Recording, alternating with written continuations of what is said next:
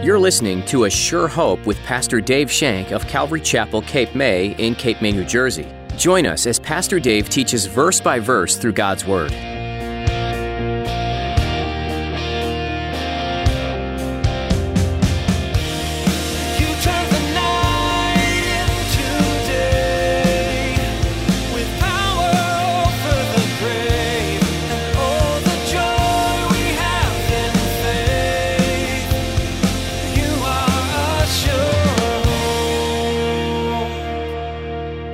That's what a journal, or just what you do in your life when you look back on how far God has brought you. When you see how far God has brought you, you know the old saying, I'm not what I should be, I'm not what I'm going to be, but I'm certainly not what I was.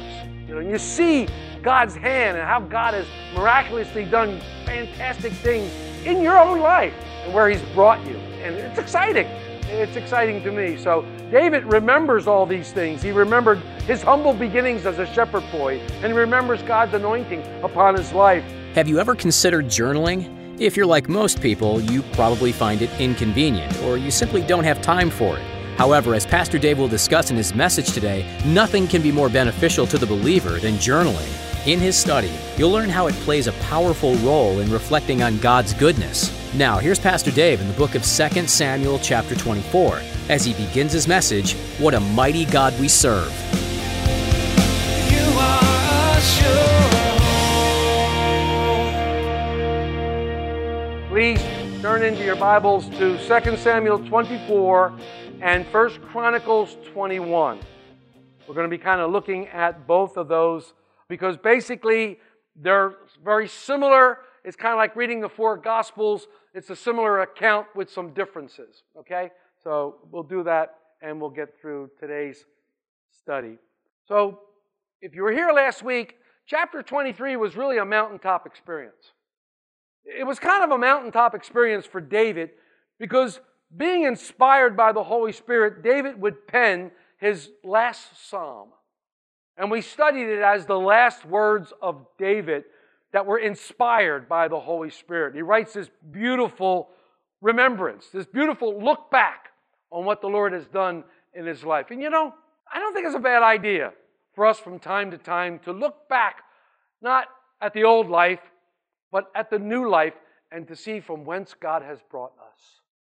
I think it's okay to look back and see how far He's brought you and the things that He's taken out of your life. I was a journaler for a long time. And I don't journal as much as I used to, and I wish I did, because I enjoyed journaling. And one of the things I enjoyed about journaling was going back in the journals, looking at prayers that were answered, and various places where I were, places when I cried like a little girl about something that was going wrong in my life, and seeing how God had brought me through. That was pretty cool. So if you're a journaler, God bless you. And I hope that the Lord would show you some great things and show you how far He has brought you. And I'm always reminded, and I forget where it was we studied, you might know because you're better scholars than I, when they built a monument, they called it Ebenezer, because God has brought us this far, and they knew that He would be faithful to take them further. Well, that's what a journal, or just what you do in your life when you look back on how far God has brought you. When you see how far God has brought you, you know the old saying, I'm not what I should be, I'm not what I'm going to be, but I'm certainly not what I was. You know, and you see God's hand and how God has miraculously done fantastic things in your own life and where He's brought you. And it's exciting. It's exciting to me. So David remembers all these things. He remembered his humble beginnings as a shepherd boy, and he remembers God's anointing upon his life. He praises the Lord for His faithfulness, and he remembered how the Holy Spirit spoke through him.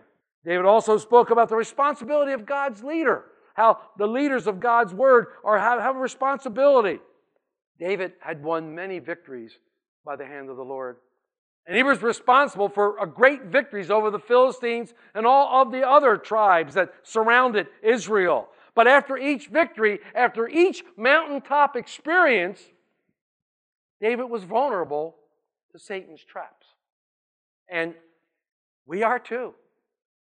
You have a mountaintop experience, you go to a retreat, or you go to a conference, or you go to a Bible study or a Sunday morning where the Lord really ministered to you, and you feel like, well, I'm not even touching the ground when I'm walking. You've had this beautiful mountaintop experience, And then all of a sudden you go outside and bam, bam, bam, bam. You get hammered by all these things. You're constantly hammered. And it's like, wow, you've had this mountaintop experience, and we have an enemy who is always lurking about, who's always looking to see whom he can devour. In fact, Peter the Apostle writes about our adversary walking around like a lion to see who he can devour. And he says that we need to be vigilant. We need to be steadfast in our faith and hold to what we believe. We need to resist the evil one and he will flee. We need to have these things in our heart. Because if we don't, we're going to end up like David, falling flat on our face. The Lord is merciful and good and will raise us up again and kind of dust us off. But sometimes the consequences are really hard to bear for when we do fall. And that's what I see happening in David's life today. And as we come to chapter 24, the last chapter in this beautiful, gorgeous book of 2 Samuel, David falls once again. He becomes prey to a trap that is laid out for him by Satan, and he succumbs to the sin of pride. He succumbs once again. Now, I know this is not the end of David, because as you read through 1 Kings, and then when you look at the companion books of 1 Chronicles, you see that David's going to do a lot more things, and we're going to talk about that near the end. David does a lot more things, but it's just sad to see this happening to such a great guy, a great man. But again, I glean from it, thank you, Lord, for showing me these things. Because but for the grace of God, there go I. But for God's grace, I'm there. So let's look at verse 1 of chapter 24. It says, again, the anger of the Lord was aroused against Israel, and he moved David against them to say, go number Israel and Judah. God was angry at Israel. Why? Well, we don't know. It doesn't really tell us why God was angry once again at Israel. Many scholars seem to believe that God wasn't angry at the entire Israeli group, but just those who were in rebellion with Absalom against David. It's plausible, but we don't know because the scriptures are silent. And where they're silent, we need to be silent as well. We need to not look and just put conjecture in there because it's not God's word. But we're not given that information, but we read that the Lord has this burning anger towards his people, and he had David move against them and number them. Now, most of those scholars think that the New King James here puts a capital H there, meaning God had David do this. Anytime you see a capital He or a capital Y for you or whatever, it's talking about God himself. We read this. But if you go to 1 Chronicles 21:1, it says, now Satan stood up against Israel and moved David to number Israel. So who did it? Was it Satan or was it God? Who did it? It's interesting. The consensus is both. The consensus is both. Let me explain. God permitted Satan to tempt David in order to accomplish his purposes that he had in mind. God allowed Satan to tempt David to accomplish the purposes that God had in mind. This should not surprise us. This really shouldn't surprise us because we just said, even in the New Testament time, Peter said our adversary the devil is roaring like a lion walking around. We know in the Old Testament that Satan opposed the saints of God all the time. And there are 4 instances in the Bible where it is recorded that Satan actually had and openly worked in their lives. What's the first one? Come on. Well, that's the second one. A little bit earlier than that. Adam and Eve. Adam and Eve, absolutely. Adam and Eve, right. Adam and Eve. And then, of course, Job is the one that we most recognize because it clearly says in Job that Satan was kind of walking around the throne room kind of like, hey, this is great, talking to God. But also in Joshua the high priest in Zechariah 3, and then, of course, here with David. When we read First Chronicle account, it kind of boggles our minds to think that the enemy was directly responsible for impressing David's mind with this wayward thought of pride. But it's just like our enemy. It's just like our enemy. We need to be ever aware of Satan's schemes as he continues to tempt us. God does not tempt us. Get that correct. That's Scripture. God does not tempt us. He allows Satan to do certain things in our lives. But the Apostle Paul in 2 Corinthians 2, verse 11, says that we shouldn't be ignorant to Satan's schemes. We should not be ignorant to Satan's schemes. The Greek word for here, for schemes, has a root word meaning mind. In other words, we shouldn't be ignorant to the enemy's ability to mess with our minds. He loves to mess with your mind. You know, so many times on a Monday night, Mark will be teaching, and I've taught before, we say, don't let them get in your head. Don't let them get in there. Don't let them take up space in your head so he can start doing all these crazy things. Because where is the fight? Where's the battle? In your mind. The battle is in your mind. And he gets in there and he starts planning all these thoughts and all these words. What did Paul tell us? We had the scripture on Sunday. Be transformed by what? The renewing of your minds. The renewing of your minds to what you know is truth. We need to renew our minds to the truth. And what is the truth? The gospel message of Jesus Christ. The gospel message of Jesus Christ. We need to renew our minds to what took place on a cross for us. Our minds need to be renewed. We did that Sunday when we had communion. We remember what Jesus did for us. That's renewing our mind. Our minds are being renewed right now as you come, giving up a Wednesday, sitting and listening to God's Word. Your minds are being renewed to what most of us already know.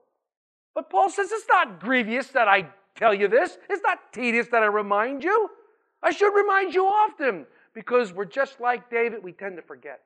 We tend to forget. And the next thing you know, Satan's messing with our mind. So David's coming down off of this mountaintop experience. He wrote this beautiful psalm, the last words of his life. He had these 30 strong men who were around him and surrounded him and helped him win many battles. And all of a sudden, Satan says, hey, let's see how big your kingdom is. Let's see how big your force is, your fighting force. Let's see how popular you are. Let's see how popular you are. Let's see how many people like you. David bought it, hook, line, and sinker. David bought it, hook, line, and sinker. Let's read 2 through 9. So the king, David, said to Joab, I'm back in 2 Samuel.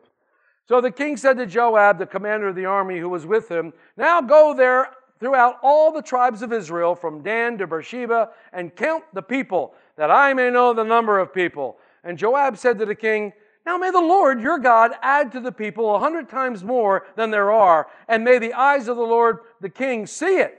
But why does my Lord the king desire this thing? God love Joab. I want to be surrounded by people like Joab. You're going a little bit too far there, bud. You better pull back on the reins. What are you trying to do here? Nevertheless, the king's word prevailed. Yeah, when the king says something, you usually don't argue with it too long, right?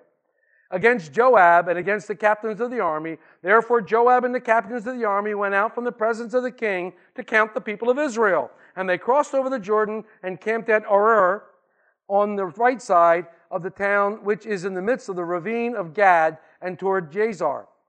Then they came to Gilead and to the land of Tithim, Hoshtai, and came to Dan, Jahan, and around to Sidon. And they came to the stronghold of Tyre, and to all the cities of the Hivites and the Canaanites. Then they went out to South Judah as far as Beersheba. So when they had gone through all the land, they came to Jerusalem at the end of 9 months and 20 days. Then Joab gave the sum of the number of the people to the king. And there were in Israel 800,000 valiant men who drew the sword, and the men of Judah were 500,000 men.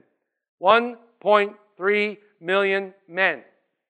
Remember, in this society, they were counting men.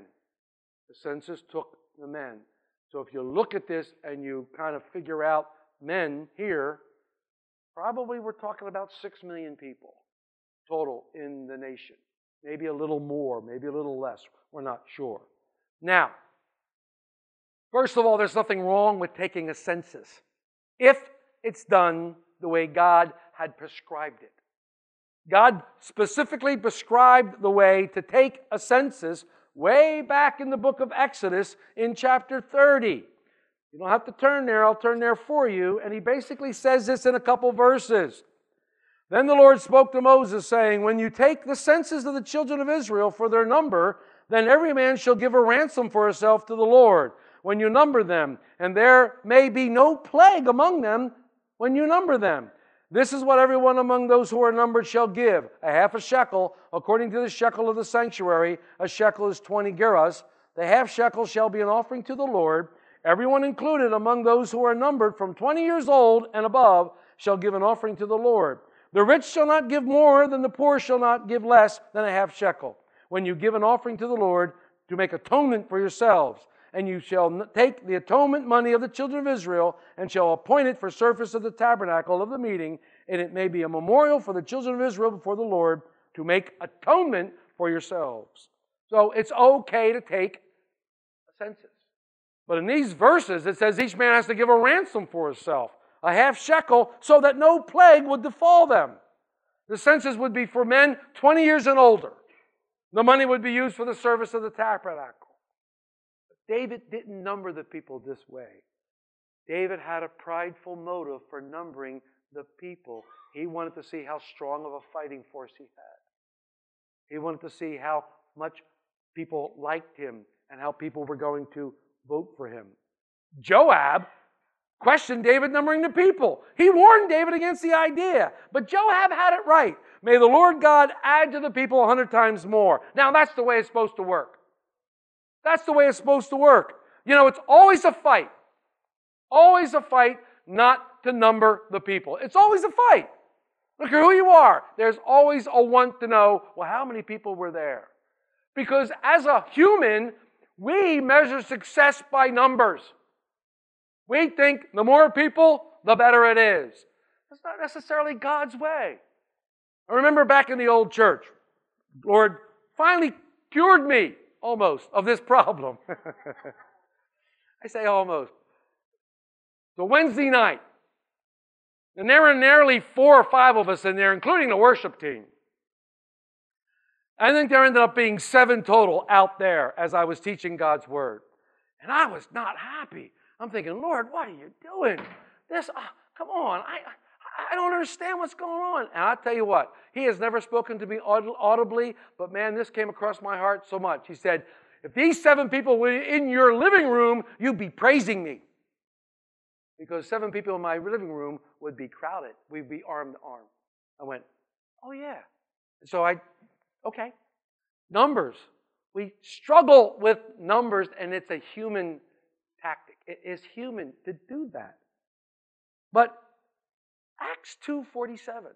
Acts 2:47 clearly says that they did these things. If you go from 2:42 to 2:47, and they continue steadfastly in the apostles' doctrine, in the breaking of bread, in fellowship and prayer. If you go through that, and it talks about that, it gets to 47, it says, and the Lord added to the church daily those who would be saved. The Lord, exactly what Joab was saying. May the Lord add to your numbers. Why do you have to number them? But the church today is spending all kinds of efforts, all kinds of monies to get numbers, to get more people than the people down the street, to get numbers. I get so much mail. I get so much email. I get so much Facebook mail from groups trying to say, you need this philosophy in your church. It'll get your people to give more. You need this philosophy in church. It'll get your people to bring more people to church. You need this. You need that. You need this. Not one of them says anything about the Word of God. Not one of them. But they all have these plans. They all have these perfect plans of a church and how we can raise our numbers. Well, you know what, folks? It's not up to me to raise the numbers of the church. It's up to God. God brings those who would be saved. God adds to the church daily. He's the one that adds. But no. We have to have an advertising program. We have to advertise here, advertise there. We have to have flashing lights, Calvary Chapel, Calvary Chapel, Calvary Chapel. You know, we have to put it all over the place. That's not the way it works. There's people out there who say, we'll come into your church and we'll make it a thriving church and we'll do this and do, well, hey, wait, come in and visit my church. This is a thriving church. This is a church that's alive in the Holy Spirit. This is a church doing mighty works. This is a church. The Lord's doing something here. Just come in and stay a while. We don't rely on programs. We don't rely on these things. Yes, your pastor likes to do certain things. Yes, I do. Every time I pull my calendar out, I have to fight with these leaders of yours to get something on the calendar. But yes, I like to do things. I like to show the community that we're alive. I believe in it. But you guys are alive. Holy Spirit is moving mightily in here. Goodness gracious, if you were here on last Sunday for this first week in December and saw the crowd we have, my goodness. The Lord is doing something special here. People come to me and actually have the nerve to say, the Word of God doesn't work anymore. Times have changed. Really? What about God has changed? What about God has changed? You mean the cross doesn't work anymore? I mean, I'm sorry. This is ridiculous. People are no longer relying on God. They're no longer relying on the Holy Spirit, but they're relying on all these sort of things and all these stuff. Come, let us entertain you. Blue smoke, mirrors. Calm down, Mark. All kinds of flashy things. Sorry. It's not what it's about. And if that's why you're here and you're looking for it, I'm sorry. I'm not. I'm not sorry at all. That's not what God wants. God's looking for a heart. He's looking for our hearts. Hearts that will reach others. He's given us a promise. And the promise says you will receive power when the Holy Spirit comes upon you. God has given us a great promise. And that's the power behind any ministry. Zechariah had it right. Not by power, not by might, but by my Spirit, says the Lord. That's where it goes. If I trust in God and do my part, He's going to do His part. And I got news for you. Even if I fumble at my part, He's still going to do His part. And that's all I'm trusting in is God. And He has done a mighty work. And I am just never, ever thankful to Him. That's why we keep talking about the cross. That's why we keep talking about the Holy Spirit. That's why we keep talking about these things. God's doing the work. It's not mine to do. And the Lord added to the church daily those who would be saved. So David numbered the people. And in 1 Chronicles 21:7, it says, and God was displeased with this thing. Therefore He struck Israel. Now, God was angry at Israel, and He allowed Satan to do something in David's heart, and then God was angry at it, and He has to correct David. This is puzzlement to me, guys. I'm a little confused here, but God's in control, and the thing that David did displeased God. He didn't do it the right way. And if you look at verse 10, back in Samuel 24, look what happens. Now, verse 10. After David heard the words that were spoken to him by Joab, listen to what it says. And David's heart condemned him after he had numbered the people. So David said to the Lord, I have sinned greatly in what I have done. But now I pray, O Lord, take away the iniquity of your servant, for I have done foolishly. Realizing his own sin, realizing his foolish pride, David now confesses to the Lord. And you know what? I love this about David. I love this about David because as soon as David realizes his sin, what does he do? Confesses to the Lord. You are a sure hope. The book of 2 Samuel continues the story of King David as he's finally able to ascend the throne. Though he seemed to have achieved God's calling on his life, David's journey wasn't free of problems. David was still human, and he made mistakes that affected him and those he loved. But during the rest of his life, no matter where it took him, David remained a man after God's own heart. When confronted with his sin, David consistently turned back to his heavenly Father, confessing and asking for forgiveness. David knew he wasn't perfect and that he needed the mercy only God could provide. Today, we hope you too remember that God's mercy is worth seeking. He's provided for you the grace you need to live free from your sin through the blood of Jesus. Jesus came to die on the cross in your place, taking the punishment your sins deserved. Would you like to know more about having your sins forgiven? Please visit our website then, ASureHopeRadio.com. Click on How to Be Saved to learn all about what Jesus has done for you and why you need His grace in your life. If you still have questions or would like us to pray with you, please don't hesitate to call us, 609-884-5821. Again, that number is 609-884-5821. We're so glad you tuned in today. You can hear more messages like this from Pastor Dave at our website as well. Just click on podcasts/radio when you visit ASureHopeRadio.com. Thanks for joining us today on A Sure Hope.